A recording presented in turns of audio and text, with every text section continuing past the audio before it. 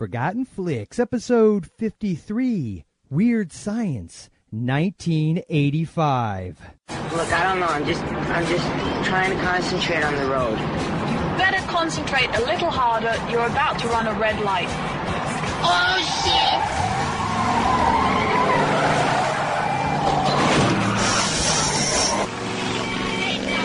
I always hated that shit. I never listened to it. I hate this car. I hate it. Okay.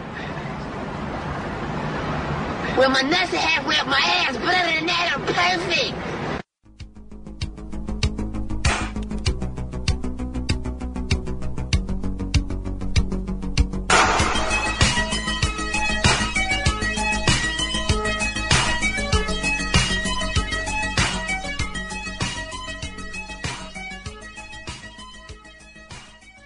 Hello, one and all, and welcome to the Forgotten Flicks podcast. I am Joel, joined as always by Jason. This is special. It's special? It is, yes. Because we've actually seen Anthony Michael Hall in person. We're finally doing this movie. Yep, and actually, you know what? I ought to probably. Well, I'm from Florida. Y'all. I ought to probably. Yes, I'm going to, I think, take the 45 minutes of video that we recorded during that little Q&A that he did at Mayhem in, what was that, March? Is that March? May? Oh, okay, it started with an M. I knew that. Yes, and we'll go ahead and maybe throw that on the old YouTube channel that gets so much action. Yeah. Yeah. So, yes, but Jason, I would say this episode is a little more, it's special for, I don't know, two other significant reasons that are probably, trumping the Anthony Michael Hall crappy Q&A we got. Not because he was crappy, but because the video was kind of crappy. Yeah, and other than the fact that this has been, normally, this has been a movie that's been on the list for a long time. We've had a lot of requests for it, and this would be a super special episode in itself because we're doing Weird Science, but we're amping it up another notch. Little nitrous. You want to tell the people why, Jay?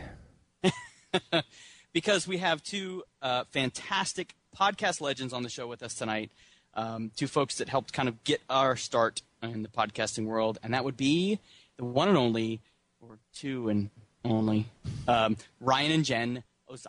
Yes. Hi. Aloha. Thanks for having us. Yes, thank you. And, of course, Ryan and Jen do Pop Spotting. You can check them out at popspotting.com. It's a fantastic podcast. And does that come out? Is that every day of the week, or is it just... It's 5 days a week, it is 5 days a week. Only Okay. 3 weeks a month. We did start inserting a little bit of survival time. Yeah, I don't honestly, man. Even because they're about give or take 15 minutes-ish, right? Yep. In that ballpark. Correct. Yeah, and honestly, I have no idea how you're doing that every day. I haven't figured it out too. But by the end of our recording sessions, it feels like we're in another world. Yeah, I bet it does. And of course, you guys did the Transmission, which is a very great, successful Lost podcast. And how many years did you guys do that? Well, we did it. Let's see. We started in season two, and then we stopped, and then we did it for I think a total of 5 years. Okay, excellent. Yeah, and I think I actually because I actually didn't start on Lost until about halfway through season 2, and that's when I got into it. And I think right at the beginning of season 3 is when I came upon your podcast. So I was listening ever since then. So fantastic. Yes, we really appreciate you guys coming on. This is going to be awesome. We of course are talking about Weird Science from 1985. This is a personal favorite of mine. This is one of those movies I watched over and over again, and at some point, I'm sure I will tell the not so embarrassing story about how a friend and I tried to maybe, I don't know, recreate a certain scene with a Commodore 64 and his sister's Barbie doll. And I will tell you one thing, folks, the movie's BS. You know why? Yeah. Because the wind did not blow nearly that hard. Okay, when crap blew and the up, doll just melted all over your table. Yeah, and like when the girl showed up, I didn't want to get that. That was just awkward. But yeah, so Jason, would you like to maybe I don't know, hear the Weird Science trailer? Oh gosh, this is actually a better one than the last two. Yeah, considering there was nothing in them. Just like this is not just music. Yeah. Yep. This plays out really well, so I would love to hear this trailer. All right, here we go. You know, it's not a bad idea. What? Making a girl. Actually making a girl. This is Wyatt and Gary. I give her warm digits mammary glands. Something's about to change their world. Something out of this world. She's alive! Alive! What would you little maniacs like to do first? It's all in the name of science. Weird science. If you want to be a party animal, you have to learn to live in the jungle. Not us. Not here. No way. She is turning their lives. Trust me for once, will you? What is going on? Gary, I don't know. I don't know, man. Their minds, and their house upside down. It's seriously affecting your sex life. It's completely unnatural. Do you realize it's snowing in my room? Totally unbelievable. God, what's going on? And definitely weird. Hi, dudes. They went from zeros to heroes in one fantastic weekend. That's so good. Universal Pictures presents a John Hughes film, Weird Science. It's purely sexual. Isn't it always? It always is. It always is. At least this movie is. This podcast is, Jason. Really. Well, yeah, in general. Yeah, sure it is. So, well, yeah. What you two gentlemen do when you're not recording is none of our business. That's exactly. Hey, you know what? Thank you for not judging us, Ryan. It's nice. You know, normally the wives are judging us, but I'm like, look, it's all good. And that brings it up because it always comes back to, how did we get married? Yeah. It's a long story. And lots of money. So, Jason, before you get in, you had lots of money? So, if Jason, before you get into your synopsis, I'm going to go ahead and play one of our tried and true JV spoiler alerts.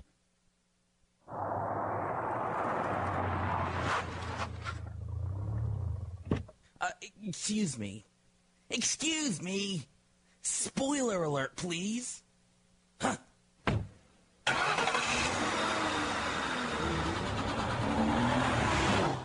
I had the distinct feeling that once JV realizes we were doing Weird Science this week, he's going to be very upset he didn't send me one. Yes.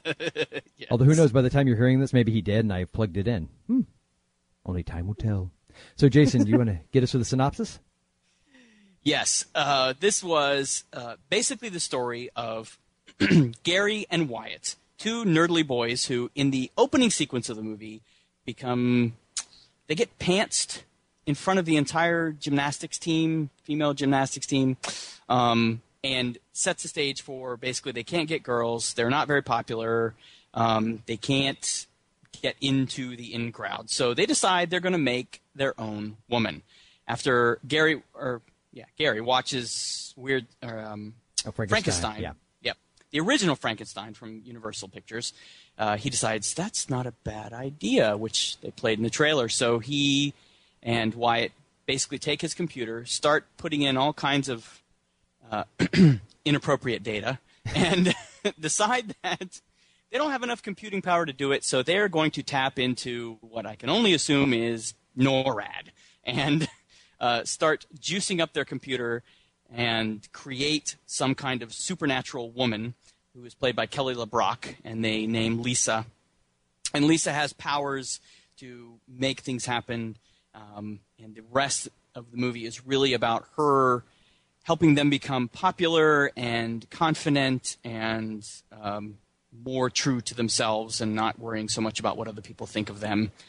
And that's really pretty much the crux of the movie. There's not very complicated. It's very 80s, so other than a couple of little interplays with two girls that they meet at high school that they want to go out with, and Lisa helps them kind of get there. That's really the main story. So it's not a very complicated synopsis. Indeed, although I am going to pose this question to our guests first. Weird Science, is it a lighthearted coming-of-age teenage sex romp, or is it really about the manifestation of two young boys struggling with their sexuality, and Lisa represents a manifestation of their id? What do you think? Wow, that's heavy. Oh, no, I'm just kidding. I couldn't care less. John Hughes. Yeah. Your turn. Yeah, John Hughes. Yes, exactly. When in doubt. No, seriously. So I guess we will throw it over to you guys. What did you have? Is this one of those that you grew up watching and liked? Had you never seen it before? What is your feelings on this motion picture? I'd seen it roughly 20 or 30 times between all the times that they played it on cable, and a couple of my friends really liked it, and I'd watch it at their house. But it had been a long time since my last viewing and the viewing that we did just, like a few days ago, and I have forgotten a lot of the movie. I remembered some of the scenes very vividly, but I forgot a lot of the plot. And the funny thing about this movie is that these two guys are ostensibly really nerdy and unpopular, but then we meet the popular guys played by Robert Downey Jr. and Robert. I can't remember his name. Yeah, but I know he was in popular Nightmare on Elm guys. Street Part 2. Robert Ressler. Yeah. I don't understand. I mean, I would date Wyatt and or Gary before either of those guys, and just the whole conceit of how these guys are unpopular and how the rich kids look, it seems so backwards. It was so strange. Even when they made the little sensuous eyes at Lisa, that didn't. Well, no, I mean the bras on the heads. I think that's a deal breaker for me. Yeah, that was a little awkward. Yeah. Well, yeah, and it's funny because, like, to your point about Wyatt. I mean, he's obviously this very cute kid. He's not. I mean, I guess Gary. And one thing I did like is the fact that they use real teenagers. So you could even see like a couple of zits on Anthony Michael Hall's chin. I mean, they were not perfect, and that's one of the things I do appreciate about movies. Mid to late '90s when you actually. Had people that looked like real people, and they didn't look like they, from the age of 12 went through some kind of, plastic factory, or they haven't, CGI'd them to death. So, I do appreciate the fact that they seem that way. I will add this though, because I am like you, Jen. I saw this movie 1,001 times. I mean, crazy amount of times. But I found the Wyatt Lisa kiss as a kid, thought it was awesome. I found it really uncomfortable. Well, yeah, I think it's supposed to be uncomfortable. I mean, this is obviously a kid who doesn't know how to kiss. Yeah. And it's always hard to watch when there's like that kind of when there these two characters that have nothing in common and they kiss. Not just that though. I mean, now that we're parents and we have that's where I'm going growing with it. children, and you're like, well, good for him and all that. But I mean, I don't. Okay, wait. I'm going to back this train up for a second because, the kiss was a little uncomfortable, and he's 15, and he'll be 16 in June. The walking out in the girl's panties, that was a little more uncomfortable, I think. So really. That's one of my favorite. That's one of my favorite scenes, visuals, and sort of sequences in the film. I've seen the film a lot of times as well, but mostly around the time it was, really popular and back in the 80s for sure. Oh, yeah. And I probably haven't seen it for over a decade, maybe clips here and there. It's one of those movies that you make pop culture references to all the time, but I have to admit, watching it just a few days ago, specifically because of this fantastic opportunity to be on this fantastic podcast, I think that I liked my memory of the movie a lot better than I actually liked the movie. Like, it was like, I think the way that I remembered it was fantastic. And although it was fun to see it again, I'm like, I don't know. I think that what it represents is much more wonderful than what we actually got on film. Okay. Yeah, and that's true from... Oh, sorry, go ahead. No, I was just going to say, we actually call that CND. That would be cinematic nostalgia disorder. Well, no, truthfully, CND, though, is when you can't let go of it, which is like what I think I might be suffering from in this particular instance. So I'm going to let everyone talk before I talk. So, Jen, what were you going to say? Just that that seems to be like a common thing for 80s films, is that they seemed so awesome when we were young. And now as, 30, 40-year-old people, it just seems really dated and weird. I would put in that. I like that CND, and I'm sure there's a lot of other ways and another, it's a familiar thing because Jen, I mean, I barely remembered Highlander, just as an example. And Jen was like, you got to watch it. It's like one of my favorite ones. You got to see the Highlander. And then we're sitting there and we're watching the movie, and I'm looking at her like, really? Really? I heard your show when you guys were talking about that, and that first thing that popped in my head is, "Yep, C&D strikes again." Because, well, now here's an example, like RoboCop. When I was a kid, I remember liking it, but as an adult, I appreciated it on a whole other level because I could get into the satire, and I got a lot of the jokes and the what they were trying to do, I think, with that picture. Obviously, it's extremely over the top and extremely violent, but it was really entertaining to me, even more so as an adult. So I had like the opposite reaction to that movie, but they've been few and far between. I mean, there have been, a handful that I've just been like, oh, yes, it still holds up for me, but there have been, unfortunately, a number of them that I try not to be, I don't want to, be one of the kind of the typical, fanboy podcasting things where all you do is you just watch these movies to rip them a new one. But at the same time, a lot of them don't like to, like what you're saying. They just don't hold up for you. Now, Jason, what was your takeaway? Well, we mentioned this the last episode. We kind of talked about the fact that we were both really nervous about rewatching this because I have lots of fond memories. And as Ryan mentioned, I use this as pop culture reference a lot. I mean, there's very quotable lines. There's lots of memories in it that people remember if they had seen it, even if they didn't see it when it first came out. So getting ready to watch it, I know how big of an 80s movie this was. I was so nervous about it coming across as, to me, cheesy or didn't work or some of the other movies that we've talked about.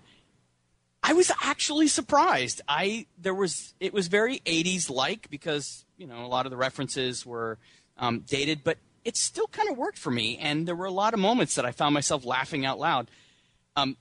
Primary among them that I liked it is I kind of forgot how hot Kelly LeBrock was. So. Oh, no, she's ugly. She's ugly, beautiful. Jason. Wow. I'm just kidding. Yeah, I can't even keep a straight face. Sometimes you look back at 80s movies with whoever the bombshell was supposed to be, and you look back and you're like, man, okay.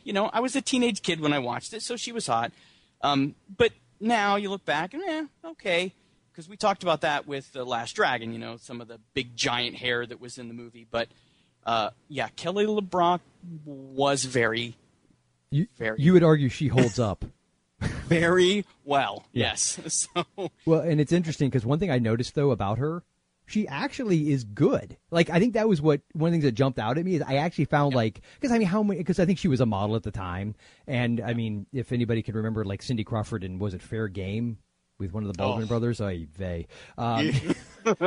lot of times you get actresses that are coming from that background. But I think she carried what she did what she had to do, and I never once kind of felt like it was just this very wooden, one-dimensional kind of performance. No, her lines and she carried it very, very well. I mean, her being kind of the temptress, the untouchable. She really did a good job at it, and it wasn't just the way she looked; it was the way she acted and the way she interplayed with Gary and Wyatt, played by Anthony Michael Hall and Ilan Mitchell Smith. Is it Ilan? I think it's Ilan, right? Is it Ilan? Sure, we'll take that. He be Ilan. Yes, he be Ilan. But she did a great job working with those two, and even with her scene with Bill Paxton, which is one of my favorites. Oh God, he's so great. He of course plays older brother D-bag Chet. Yeah. Wait. You mean? You spitting this? You stewed, buttwad.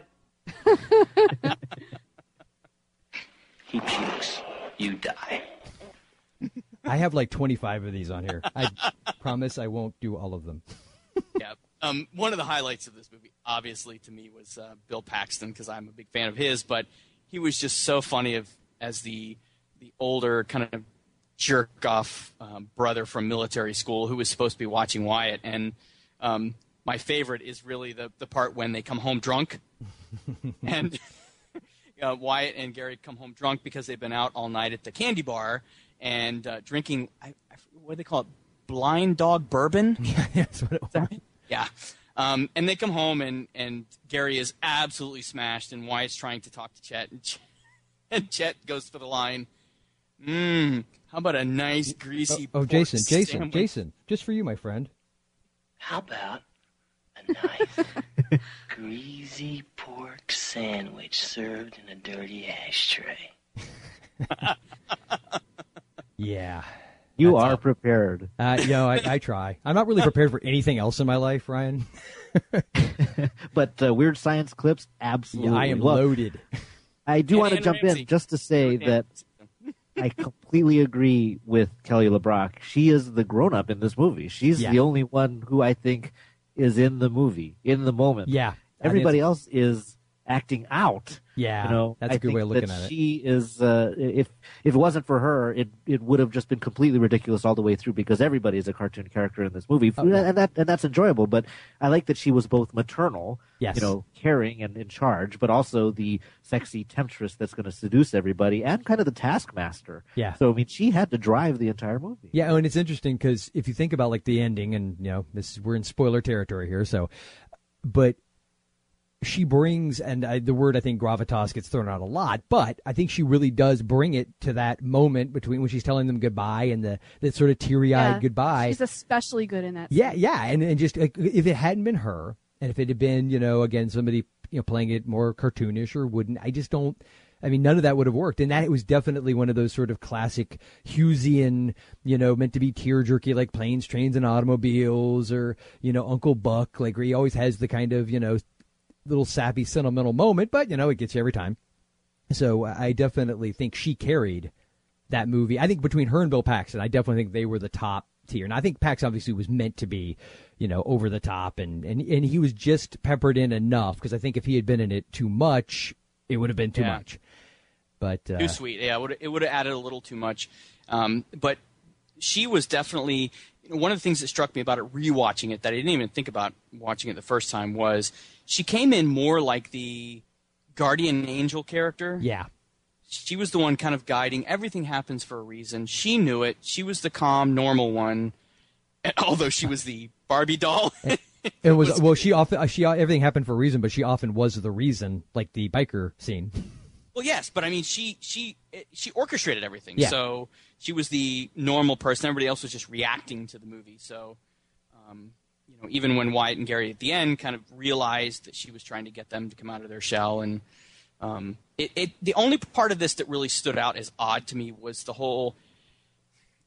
It was almost like she came more as, like I said, a guardian angel, and not like they created her, because the whole hacking into NORAD and they just plugged jumper cables into a Barbie doll.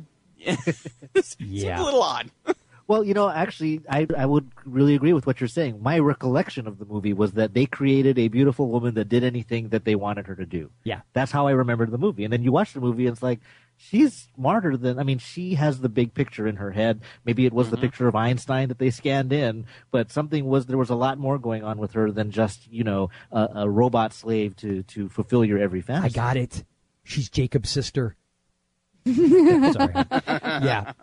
No, and of course they did put Einstein's picture into their scanner, which would of course give her a 200 and whatever it was IQ. Yes, yeah, I actually was thinking when I was watching it again. The first thought I came to me, and Ryan, you're a pretty techie guy, right? Yes, I definitely get that. I pretend to be. Yes, I definitely have gotten that vibe. So I wasn't at that age, hence why I legitimately thought when a friend and I sat down at his Commodore 64 that we could do this. I'm like that. I remember being like 11 or 12 and really believing, yes, if we could just figure out. Yeah. But watching it now, I'm not saying that my tech level is that high, but I have to do some programming and things at work, some very basic stuff. And I know enough to know, give me a bleeding break. I mean, I understand it's supposed to be goofy, over the top. It's called Weird Science, but I always love in movies when they're hacking into things, or, did they actually create the singularity at one point? Because hey, when you throw lightning in, anything can happen. Really. Oh my God. Yeah, because your Commodore 64 can control the weather. Yeah, absolutely. Yeah. So, and it was an interesting little trivia bit that a little research that I did on the movie was that Weird Science itself was actually an EC comic. William Gaines, who did Mad TV, not Mad TV, that became Mad TV, Mad Magazine, and of course Tales from the Crypt, also did Weird Science. And I guess Joel Silver, who also had the rights to Tales from the Crypt, bought the rights to this, and they actually said this was based loosely on like the 5th episode of the comic, that there was in fact I guess an issue that dealt with a similar storyline. I don't know to what degree they were using computers, but so I just thought that was kind of an interesting, and it kind of, when you watch it in that context, it helps explain a lot of the wackiness and sort of the completely outside of reality moments that happen in the movie. Because most of Hughes' stuff would get a little absurdist at times, but usually if he was directing it, it always was a little bit grounded, at least in an emotional reality that I don't know that this movie always was. At least that's I mean, you look at Breakfast Club. I like to think of this as like a bridge between Breakfast Club and 16 Candles and movies like that and Ferris Bueller's Day Off. Because this movie breaks the fourth wall like Ferris did. And I think there was a moment in 16 Candles where they broke it, but I don't know that they did it in Breakfast Club that I can recollect. But, this movie had it's almost like an interesting bridge from a career perspective for him. I really still can't explain Curly Sue. So, but there were some. I don't think anybody can explain Curly Sue. Yeah. No, I can't. No. There were some little things in this that I thought, if they had just cut some little scenes out that I know were meant to reinforce the whole supernatural moment, but just really seemed to pull it out. I mean, I can understand if you look back to, say, War Games, where Matthew Broderick's character kind of dials into the massive computer and can do all those things. It felt more real. But throwing in things like the dogs standing on the ceiling as the woman looked up and the whole, the people start dancing in the photograph and, his mom and dad start, that felt not so much technical, which is what they were supposed to be doing, and more poltergeist kind of stuff. I think that's where the comic book inspiration might come from. But I hear what you're saying. I mean, I was thinking about War Games as well when they're they pull out the acoustic coupler and put the phone on it and all of that. And we all loved our Commodores and everything. But it just goes. Not only does it go a step too far, but I agree. I kind of think it goes a little too long. And you talked about that emotional moment with Kelly LeBrock toward the end. You talked about the heart that this movie has, and it does have one. And you talk about Breakfast Club, which came out the same year, 16 Candles the year before. You get to Pretty in Pink and Ferris Bueller. That's what I think is what they gave up here with Weird Science. They kind of gave up the really emotional heart to it, kind of the affection that I might have for some of these characters because they got so slapstick. A little goes a long way. I mean, it's weird to me that Elan Mitchell-Smith didn't really go on to do anything, and Anthony Michael Hall did. When watching this movie, I could have dealt with a little less Anthony Michael Hall. He was actually a bit much for me. Yeah, when in the scenes where they're drunk and he's making that voice, drunk voice, the pre-Cartman. It goes on so long. Yeah. I think the joke would have been better if we had heard about a third less of that voice, because after that it just becomes kind of shrill and annoying. So I think, Elan Mitchell-Smith's performance to me is better than Anthony Michael Hall's. Yeah, I agree. Yeah. That's funny that you say that, because I was thinking the same thing watching it, that from the point where he starts to be drunk at the candy bar all the way through the driving scene, all the way back to where they interact with Chet, I just thought that voice was getting to be too much. They could have cut half of that at least, and it would have still been funny. So, and that's really the interesting point from my perspective was, again, having seen it, I just countless times as a kid, and I as they were saying lines, I was still quoting along with it as the movie was going on. But at the same time, one thing I pulled out was that I felt like after watching it from beginning to end, and it's just like you guys, it's maybe been 15 years since I've seen it. It felt very almost like vignettes. Like it felt like there was something missing. Like there was a connective tissue that it just felt like we just kind of went from one scene to the next in this kind of haphazard fashion. Like it didn't really, for me, it just felt like, oh, and here we are here. And it's like, oh, wow, we're already at the party? I mean, it seemed like there was more that happened with Lisa. Right. Like there wasn't very much to really establish their relationship with her. Like, oh, we love her. We were worried about hurting her, but why? Because pretty much the whole movie you just wanted to shower with her and get the guts up to sleep with her. But you didn't, there was never I never got the moments other than the ending, really, where you had that bond really forming. And I guess maybe her pulling the gun on Gary's dad, that was kind of awesome. Well, so I agree. I mean, there's kind of that through line that you're looking for, like what tied all of this together. Yeah. And it does come down to Kelly LeBrock and that first kiss with Wyatt. Yeah. And toward the end, but I can see what you're saying, that they kind of jump from ridiculous idea to ridiculous idea. And in fact, I've completely forgot about where Wyatt and Gary basically try to sell her out and say, "Oh, we want to be cool, so we'll help you make another hot chick." And forget about this Lisa. And I'm like, "Oh, that's kind of uncool." I don't remember doing that. Well, I mean, I guess we'll give them bonus points just for not being so sleazy. that they gave her up. True. Yeah, to trade for the two. Yeah. chicks. Which, by the way, did you totally catch that his buddy Max? They obviously redubbed it because he said you can have Hilly and whatever the other girl's name was, Hilly and Deb. He didn't say have. I noticed. Yeah, that there was too. definitely an F-bomb in there, and I guess I was wondering if anybody else noticed that, if it was just me. Oh, but no, it was definitely looked like he was saying something else. And that was one thing I tell the weird. His mouth was moving definitely different than the. Oh yeah, yeah, for sure. And really, I mean, if they had left that in there, it would have really given the movie a whole different tone. Oh yeah, that would have been pretty dark. That would have been pretty dark. I mean, would have gone to R. Yeah. Yeah. But if you think about this, of course, at this time, in '85, because PG-13 was still new, they could get it because there was obviously some, quick nudity, and there was a lot of language in general, and them getting drunk, and I guess insinuating that why it was high, and so they could get away. It seems like more then with a PG-13 than they can now. Right. Definitely. Yeah. Unless you're James Cameron and it's Titanic, and you've got two major studios behind you, and you spent $250 million, and they say, okay, yes, sir. What did you say, sir? Yeah, yes, sir. then we'll do, yes, sir. Mm-hmm. Yeah, we'll bend the rules for you. Yeah. So, sorry, jaded. So, yes, the other thing was that I liked was that I felt like this time, I again, because I wasn't 12, I picked up on certain things. Like I did love the fact that when the Pershing, the missile, the nuke busts out of the top, I always remembered the bird landing on top of it. But of course, this time I noticed it was a white dove. Yes. and I do at least appreciate that they added those little things. And it's the same little ding that they use when the bird lands on the missile as in the scene in 16 Candles where Jake and Samantha are in their houses and they're thinking of each other, and her dad comes in and reminds her about the panties. Oh, are you serious? Oh, I didn't even catch it. That's awesome. Good catch, Jen. Nice. Maybe we need the Wikipedia entry for the ding sound effect in John Hughes' film. Really? Wouldn't it be cool to actually see if it's in all of them?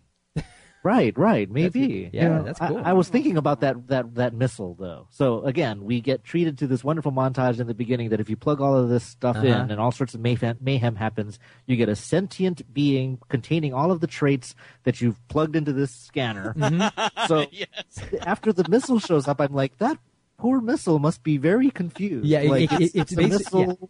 It's a giant phallic symbol that's got the heart of the supermodel. Like, oh, what's going on? And the brain of Einstein. Yeah, but it can't speak, it can't hear, and it can't see. So it's basically a Helen Keller missile. Is that what you're trying to tell us, Ryan? I'm sorry. I'm sorry. Wow. There's a special place in hell for people like me. Oh, God. Sorry, it's late on my end. No, it's good. We actually, one of the things I wanted to talk about is there were a good number of cool cameos in this. And we saw a lot of people that we knew. I mean, you mentioned Robert Downey Jr.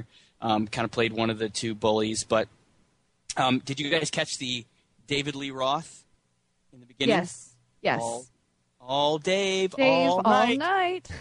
We know what you need. Yeah, and they played one quick song from Van Halen when he was part of the group. But did you catch who Gary's dad was?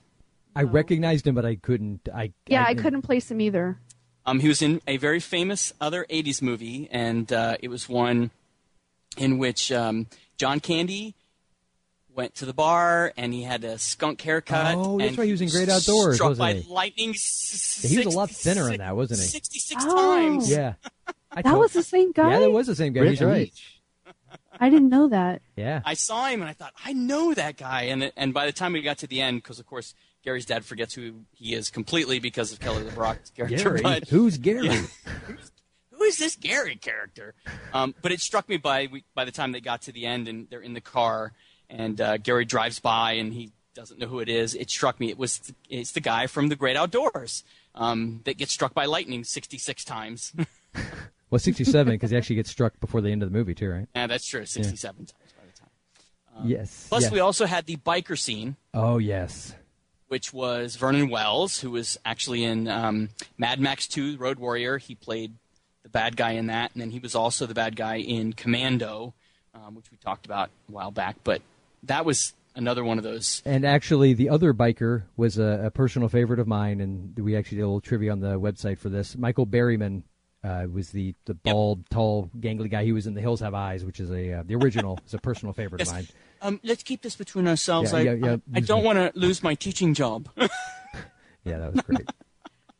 Yes. So I guess. And then of course I wanted to ask Jason. I'm assuming you caught Suzanne Snyder.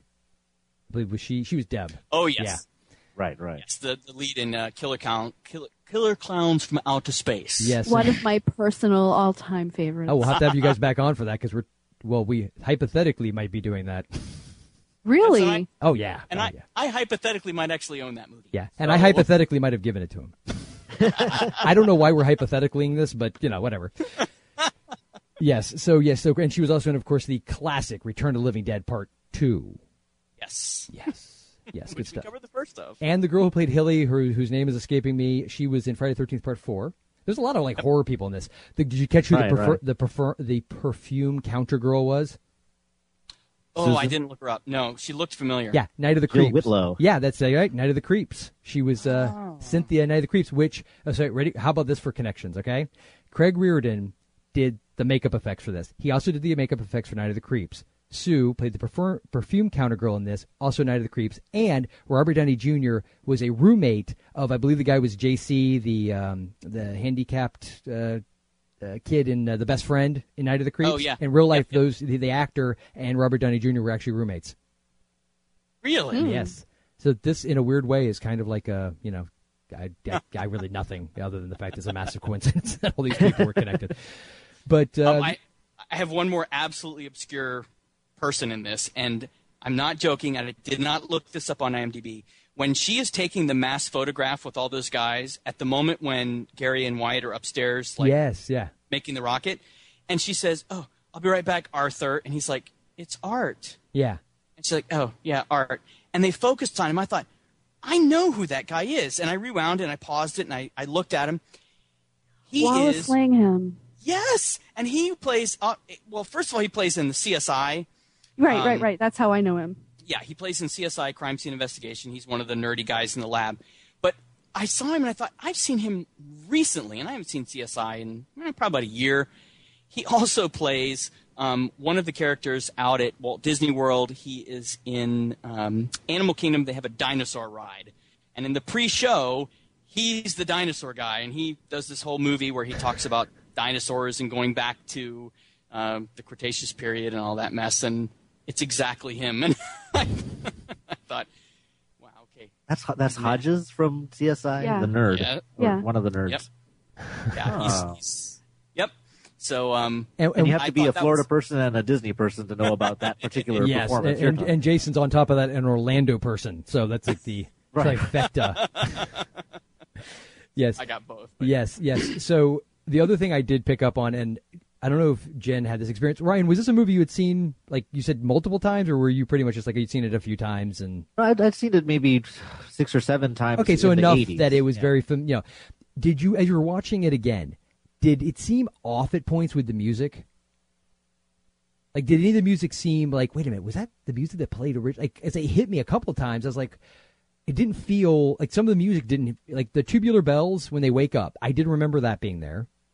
I didn't remember that either. Okay. And I always have a very emotional, physical reaction to tubular bells. Yeah, for because some it's reason. creepy as hell. Because it seems to me like I would have remembered that. Yeah, me too. You mean the part building up to when they were going in the gym? No. When they wake up and they think it's a dream, and the tubular bells is playing from The Exorcist, and right. It was not that way. So then the other thing that hit me is when she's in the mall, the Van Halen's version of Pretty Woman. That was not what played. My version in my head, the VHS copy that I played, ad nauseum, did not have that. And then the other thing was the Rocky theme at the end. I did not remember that being there. Well, it turns out I looked it up. That was all the original, I guess, soundtrack when it was played theatrically. And I don't know if it was a legal thing or what happened, but the VHS that we all grew up on had different music. Mm-hmm. Oh, actually, that makes sense, and we track that when we can because we love any TV shows that have really great '80s soundtracks, and then you get the DVDs and it's like just Muzak. It's just random crap that they throw in there. So what you're saying is what we just watched. I do remember the Tubular Bells that we just saw. Yeah, but that was absent from the most probably the most popular release among adolescent and teen boys that came out on VHS. Yeah, when it was on VHS, but I guess because it was the theatrical version, the purists were arguing, well, this is what Hughes originally wanted, and I mean I could see the argument, but from like you're saying, an emotional standpoint, from a memorabilia nostalgia standpoint, it felt off to me. I'm like, wow, that just doesn't feel right. Like it felt off, and apparently 16 Candles for the DVD release is the same way. There are 3 different versions of the 16 Candles, because there's like in different scenes there are up to 3 different things playing over certain scenes. Like in the original, it's young Americans playing over the scene where they're all leaving for the wedding, and then on the version that they show on TV, it's completely different. See, I'm wondering, it must be like a licensing, or there must have been absolutely some legal reasons, some legal snafu. Actually, one of my favorite, I brought it up before, one of my favorite shows from the 80s was a show called Werewolf. It only lasted like 2 seasons. And it was basically the Incredible Hulk, but with a werewolf. And they were supposed to release it on DVD. They apparently had all these extras. It was all set to go. It was even on Amazon for like pre-order. And they had to pull it because I can't remember what band it was, but it was a relatively, they played some popular songs. I think they had Mike and the Mechanics, and Silent Running was on there. And they had some other songs. But I don't remember the band, but they wouldn't give them permission. And they couldn't find the original dialogue recording, so all they had was the mixed down version of everything. So rather than, I guess, do ADR on a couple of the scenes, they just scrapped the whole thing, which personally, I'm just spiteful, so I would have just done ADR, and I'd probably even had people come in with really horrible, like they wouldn't even have sounded remotely like just thick accent, something, just to prove a point, because it was just a couple of scenes. Because then you end up with what we've talked about before, the Married with Children DVD. DVD, That's so annoying. which I cannot even watch because the intro to the show... Yeah, it's not Love and Marriage anymore. It's not Love and Marriage anymore. It's this weird music. Oh, it's horrible, dude. It's like a Casio demo button was pushed to play. That is awful. And it's kind of Love and Marriage. Like, it's got this Love and Marriage vibe to it. Tones, yeah, there's some tones similar, but it's so bad. It just completely... It reminds me of the brief period that, Dirty Jobs... with Mike Rowe, they lost. For like half a season, they had expired their rights to. We Care the a Lot song. by Faith No More. So they had to throw in some random sound, and I was like, "This isn't even the same show without that soundtrack." You got to wonder, how do you do that? Like, especially a show that's on the air. Like, I get Married with Children because they probably didn't get it for whatever the DVD release and being streamed or whatever. But like, it's a show that's on the air. Like, somebody wasn't on top of that, right? Oh, Deadliest Catch is the same way. Deadliest Catch had Bon Jovi's on a Steel Horse I Ride, and they Dead don't or Alive. play. Yeah, Dead or Alive. Yeah, thank you. But they don't have that in the DVD version, so that's pretty contemporary. How can you not know or think about that? Unless it's just ridiculously expensive. And probably there is that aspect too. Yeah. I did like the music in this movie. I mean, though, it's still a pretty good soundtrack for the 80s. For sure. Yeah, it really was. I think the theme song is great. I think the theme song is like one of the best parts of the movie. Oh, yeah. And there's a reason why Danny Elfman does all of these movies. He's a genius. Yeah, he really is. It's the theme is just so catchy, and it's so smart that I just love it. It's been in my head, stuck on a continuous loop in my head for like a few days now. Well, it's funny. It's one of those songs that when it does get stuck in your head, it's not annoying. A lot of times you get that thing stuck in your head and you're like, oh, please. But no, it's definitely a fantastic theme song. I agree with that 100%.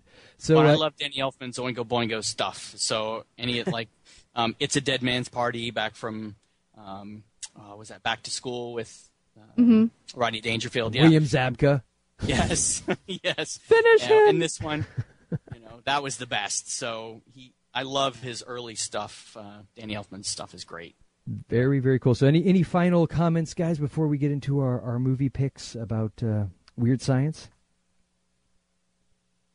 None here. It was fun to revisit, but I will be completely honest that I will continue to live with my completely inaccurate memory of the film. I think I actually side with you on that. I think I was kind of in between where you and Jason were, but I think I'm leaning more towards I would prefer not to watch it again until maybe my kids are old enough to see it or whatever, because I just my feeling is definitely more of my sense memory of it was strong, and it was so strong that I definitely was suffering from CND, because afterwards I looked at my wife and said, I don't know that I can be objective about this. Like, I care too much about this movie. we were trying to ask our daughter to watch it. She had no interest in it, but I was like, oh, but it's charming and this and that. And boy, it wasn't. I mean, like, I think she dodged the bullet there. Yeah, I'm really glad we didn't make her watch it. Yeah, it's really not a charming movie. It's actually pretty damn juvenile and just crass in points. But yes, okay, so let's go ahead and get right into our picks.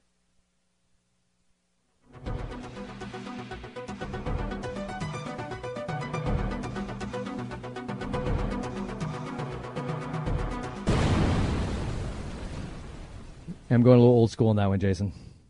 So, yes. That's right, it's shorter. Yeah, it is a lot shorter. Yeah, as opposed to the really mature one where the guy's plunging the toilet.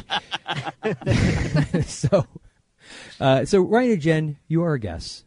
We would love to start with you. What is your movie recommendation that is somehow, albeit nebulously, attached or connected to Weird Science?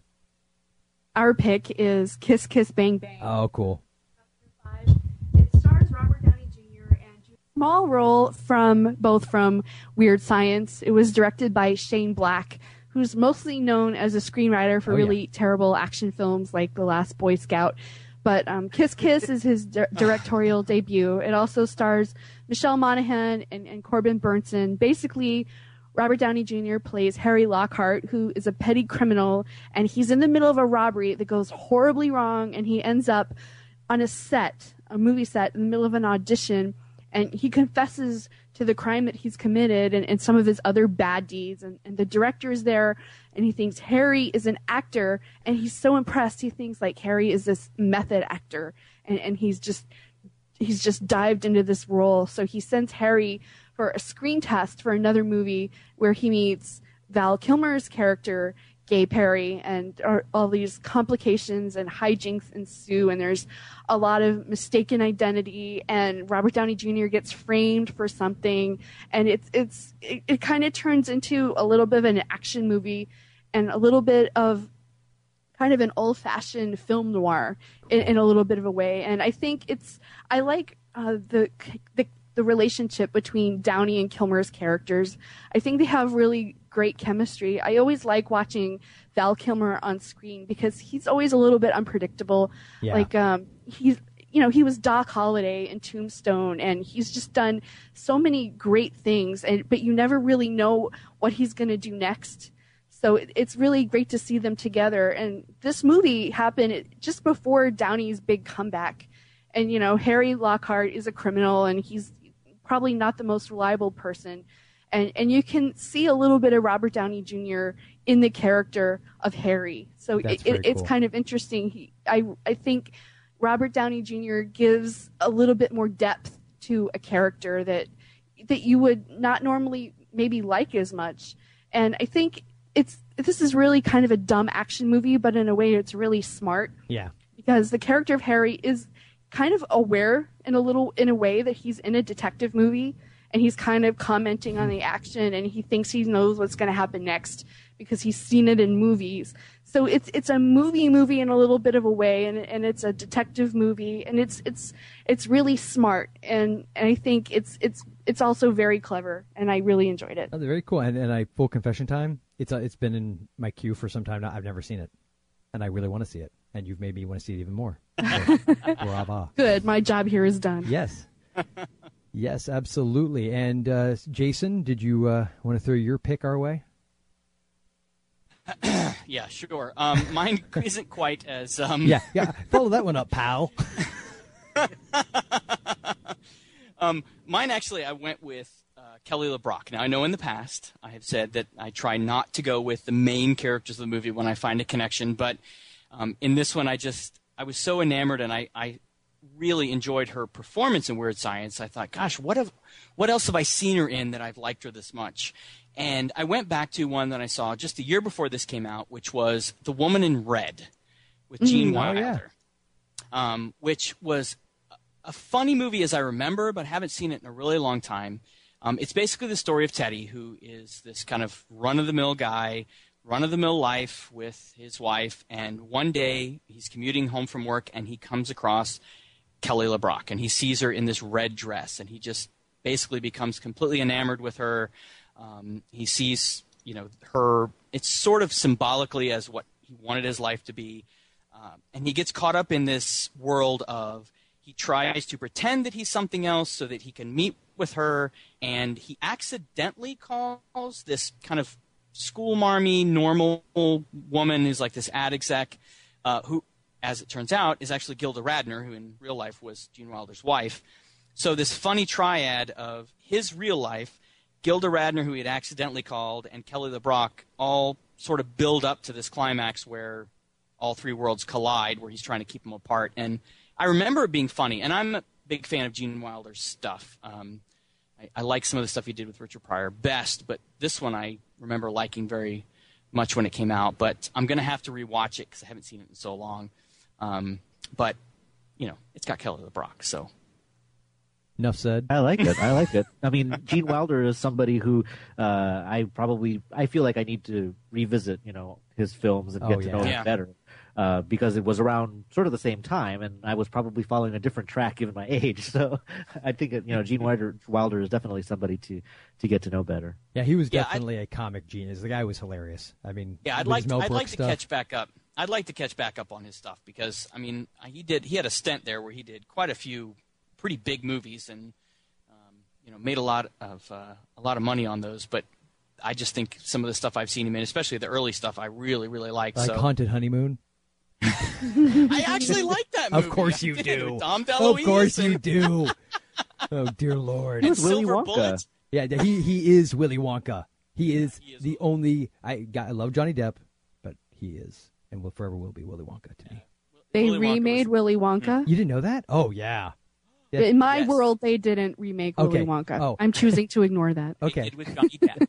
Johnny Depp was... Yeah, Johnny Depp as Willy Wonka. Mm-hmm. Creepy Willy Wonka. Yeah, really creepy. Although, was he as creepy as he was in the Alice in Wonderland movie? Yes, it was about equal. Yeah. He was not as good as in Pirates, but it was weird. It was just weird. Yes, indeed. Okay, well, great. I get to follow both of those up with mine. I mean, yes, I'm very excited because my pick is from 1993, the year what brung us Jurassic Park and Schindler's List. It's also the year that Indian Summer came out. Do you remember that little flick? Oh, no. I don't remember that. Yes. Sounds... I picked it because of Bill Paxton. He plays one of the main characters in it, a guy named Jack Belston, I believe. And it's basically about a group of friends that get together. They went to the summer camp as kids, and they're reuniting for one last hurrah, kind of getting away from their, rat race kind of lives and coming together and sort of reassessing everything. And they're doing it because the camp is going to be closing down. Although I think they're all called there. They don't really know that. Spoiler alert. It's not a big surprise. It's being closed down. Yeah. Oopsie. But they find out. It's basically The Big Chill, but at a summer camp with people that grew up probably like in the mid to late 70s as opposed to the 60s. And they weren't college friends. They were like childhood friends. But this is, again, probably a raving case of C&D. I remember really enjoying the movie. It was a very sweet kind of, a little character-driven kind of picture. It was directed by Mike Binder, who, if you look him up, he's been an actor, I think, as many things as he's directed. He also directed Blank Man with Damon Wayans, so take that for what it's worth. And it also had Diane Lane in it, the woman who shall never age, because I swear to God, that woman looks amazing. I know. And Alan Arkin is the guy who's running the camp. So, I mean, it's got a great cast. Elizabeth Perkins is in it, Kevin Pollak. The main reason I remember going to see it at the age I was then, because I was a huge horror buff, and Sam Raimi, the guy who directed the Zed pictures and Spider-Man, he actually has a pretty decent role in it. I want to say he plays like like a maintenance worker at the camp or something of that level. Like, he's not, I don't think he's one of their pals. Like, he's kind of outside the group is my memory of it, but I have not seen this movie probably since it came out. But Sam Raimi as Stick. Yeah, there it is. Stick Coder. Yeah, Stick Coder. So yeah, I remember enjoying it. I remember it being a fun kind of lighthearted, type of picture. So yes, Indian Summer 1993. And of course, from Ryan and Jen, we got Kiss Kiss Bang Bang, and Jason brought us Kelly LeBrock in The Woman in Red. It is a woman in red, right? I always want to say the lady in red, but it's a woman in red. Yes, a woman in red. Okay. She's all woman. Yes. Oh, she is indeed. She is indeed. So, okay, we'll go ahead and bust out our promo and move on from there. You got questions? JV Mail's got answers. JV Mail. JV Mail. JV Mail. JV Mail. JV Mail. JV Mail. JV Mail. JV Mail. JVmail.com. JV Mail. Wednesdays, 8, 7 Central. Of course, I realized I'm a complete doof. I probably should just go ahead at this point and say, popspotting.com, popspotting.com. Go to popspotting.com and check out popspotting.com. You like pop culture, they've got pop culture, popspotting.com. So we had 2 promos in. Thank you for that. Yeah, you're welcome. So guys, any final words? It's been freaking-tastic having you on and you putting up with us, me in particular. And this has been seriously amazing. We really appreciate you guys being on here. So you guys are so much fun. It's been a blast. I was really kind of nervous. I felt unprepared, but now I feel really comfortable. Yeah, because I'm really glad you realized there was nothing to worry about, Jen. It takes no preparation to do what we do. That might be another way to interpret that. Yeah, but no. No, she loves your podcast. I know. I'm just busting her chops. And she has some great taste, some really some great podcasts, and Forgotten Flicks is very high up on that list. And I think when we're in the car, it's a toss up now between you guys and Film Spotting, and Forgotten Flicks wins quite a bit. Oh my God! Well, I'd like to quote Weird Science, particularly one of the girlfriends, when I say, "Well, we all make mistakes sometimes." Yeah, I don't know that I'm going to be able to do this show anymore now that I have that information. So I'm feeling a little. I'm honestly feeling a little like this, guys. That's awesome. I was trying to figure out how I was going to put that part of the It never gets old. So yes, on that note, Jason, would you like to hit us with the voicemail? Yes, please. If you have any feedback on any of the movies that are coming up, you can check the movies out that are coming up on the show on ForgottenFlix.com and give us a call anytime, anywhere, specifically Sweden, if you happen to live there. Yeah, really. Give us a call at 206-203-0491. Yes, indeedy, and check us out on Twitter. I am Forgotten Flicks. Jason is Flick Sidekick. And we are both, yeah, because we're the only ones there on Facebook. It's a pretty lonely place. It's very echoey. There's a real bad echo when we walk through. This new thing. Yeah. New thing called Facebook. Yeah, F-book. And we have a couple pages over there. We've got the Forgotten Flicks kind of official fan page, and we also have the Forgotten Flicks podcast group page, so if you want to come on over there. And we've done some things up with the site. Our buddy Kevin Spencer over at inkspatters.com. I put a tweet out for him the other day. I put .con. And then, of course, he had to follow it up by busting my chops. I said, hey, I was just trying to reference your stint over there in Sing Sing, buddy. Yeah. Luckily, he can put up with us. So, yes, Kevin Spencer's doing some amazing artwork. He did the new banner we've got up there, and obviously all our show notes art. So we really appreciate him doing that. And, of course, our buddy JV, meeting us halfway across the sky with our wonderful spoiler alerts. I think I'm going to try and work in a reference to Over the Top and that song in virtually every show now. I think I'm just going to do it. Are we doing Over the Top? Easter egg. Easter egg. Yeah, it'll be an Easter egg. See if you can catch it. Yes. I'm just going to find little random lines. You'll be like, Joel, what are you doing? And I'll be like, I'm just working out my bicep. I've got one of these like chain pulley things, and just yes. I work out my right arm when I'm driving my trailer. I got to go to work. Turn my cap around. Got to go to work. Yep. Yes. Yeah, I don't know if Over the Top's on the list or not, dude. Actually, I got to check that. I have it scheduled out for the entire year, but we've gone through and changed it 5 times. Welcome to podcasting. Yeah, exactly. It's like, oh crap, this one isn't on Netflix anymore. Oh crap, I don't feel like doing this one. We'll put it on 2013. How about that? There you go. At least, yes. We're going to be scraping the bottom of the barrel. Did I say the bottle of the barrel? I meant the bottom. Bottle of the barrel. The bottle That's of the barrel. Okay. Yeah, so on that note, gentlemen and lovely lady, and of course, Jen, we realized this has been like a ridiculous boys club up to this point. Oh, that's okay. Because seriously, like Jason right before going, he goes, you do realize Jen is the first woman we've had. I was like, oh, yeah, good point. I am? Yeah. Oh, I guess I am. Yeah, you really are. Yep. Proving once and for all just how unbelievably nerdy we are. Well, I guess that makes me a nerd too. Well, you know what? Honestly, and I'm not trying to make any comments, because your husband's he might hear things. Yes, you are. I am honored to have you be our first. And thanks. and really, Jason? I wasn't even going there. You're such a... Yes, you were. I would never. Ryan, never. Why? Please don't kill me. Yes. So, no, it's been fantastic, guys. Seriously. It's awesome having you on here. I can't even believe how cool it is. 12 hours to get here by a plane. You're dead. And if yeah, I'm a dead man. He'll wear a diaper to get here.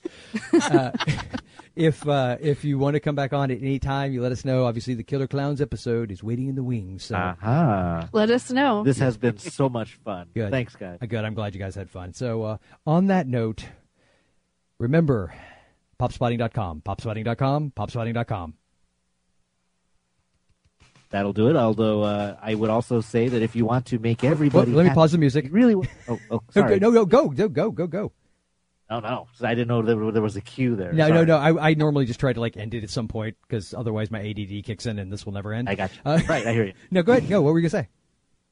Yes, popspotting.com or .net works. Is it .net? On Twitter. Crap! No, it cool. is That's .net, cool. isn't it? And then we're on Twitter at popspotting, Facebook as well. But what I really wanted to say is the most important, wonderful thing that listeners out there can do is to go ahead and call 206-203-0491 because voicemails are awesome. Yes. And I know you guys love them as much as we do. Yes, so thank you so much for that. Forgotten Flicks a call. And I actually will be going back now. And if you're listening to this, you're going to hear me go back and go, popspotting.net, popspotting.net. popspotting.net. And I'm going to sound really alone when I'm doing that because they won't be laughing over top of it or anything. But I'm going to be saying popspotting.net because I'm an idiot. Popspotting.net. No, .com just redirects to .net. Oh, okay. Okay, you own both? Okay, we're good. Yeah, we own both. Oh, okay. Cool. Perfection. That saves me. I love the joy of post, though. Oh, yeah. Well, I try to avoid it if I can. I was going to say, not a lot of editing goes on in this show. Yeah, not really. So on that note, popspotting.net, popspotting.net, popspotting.net. Ryan and Jen are awesome. Thank you. Thank you.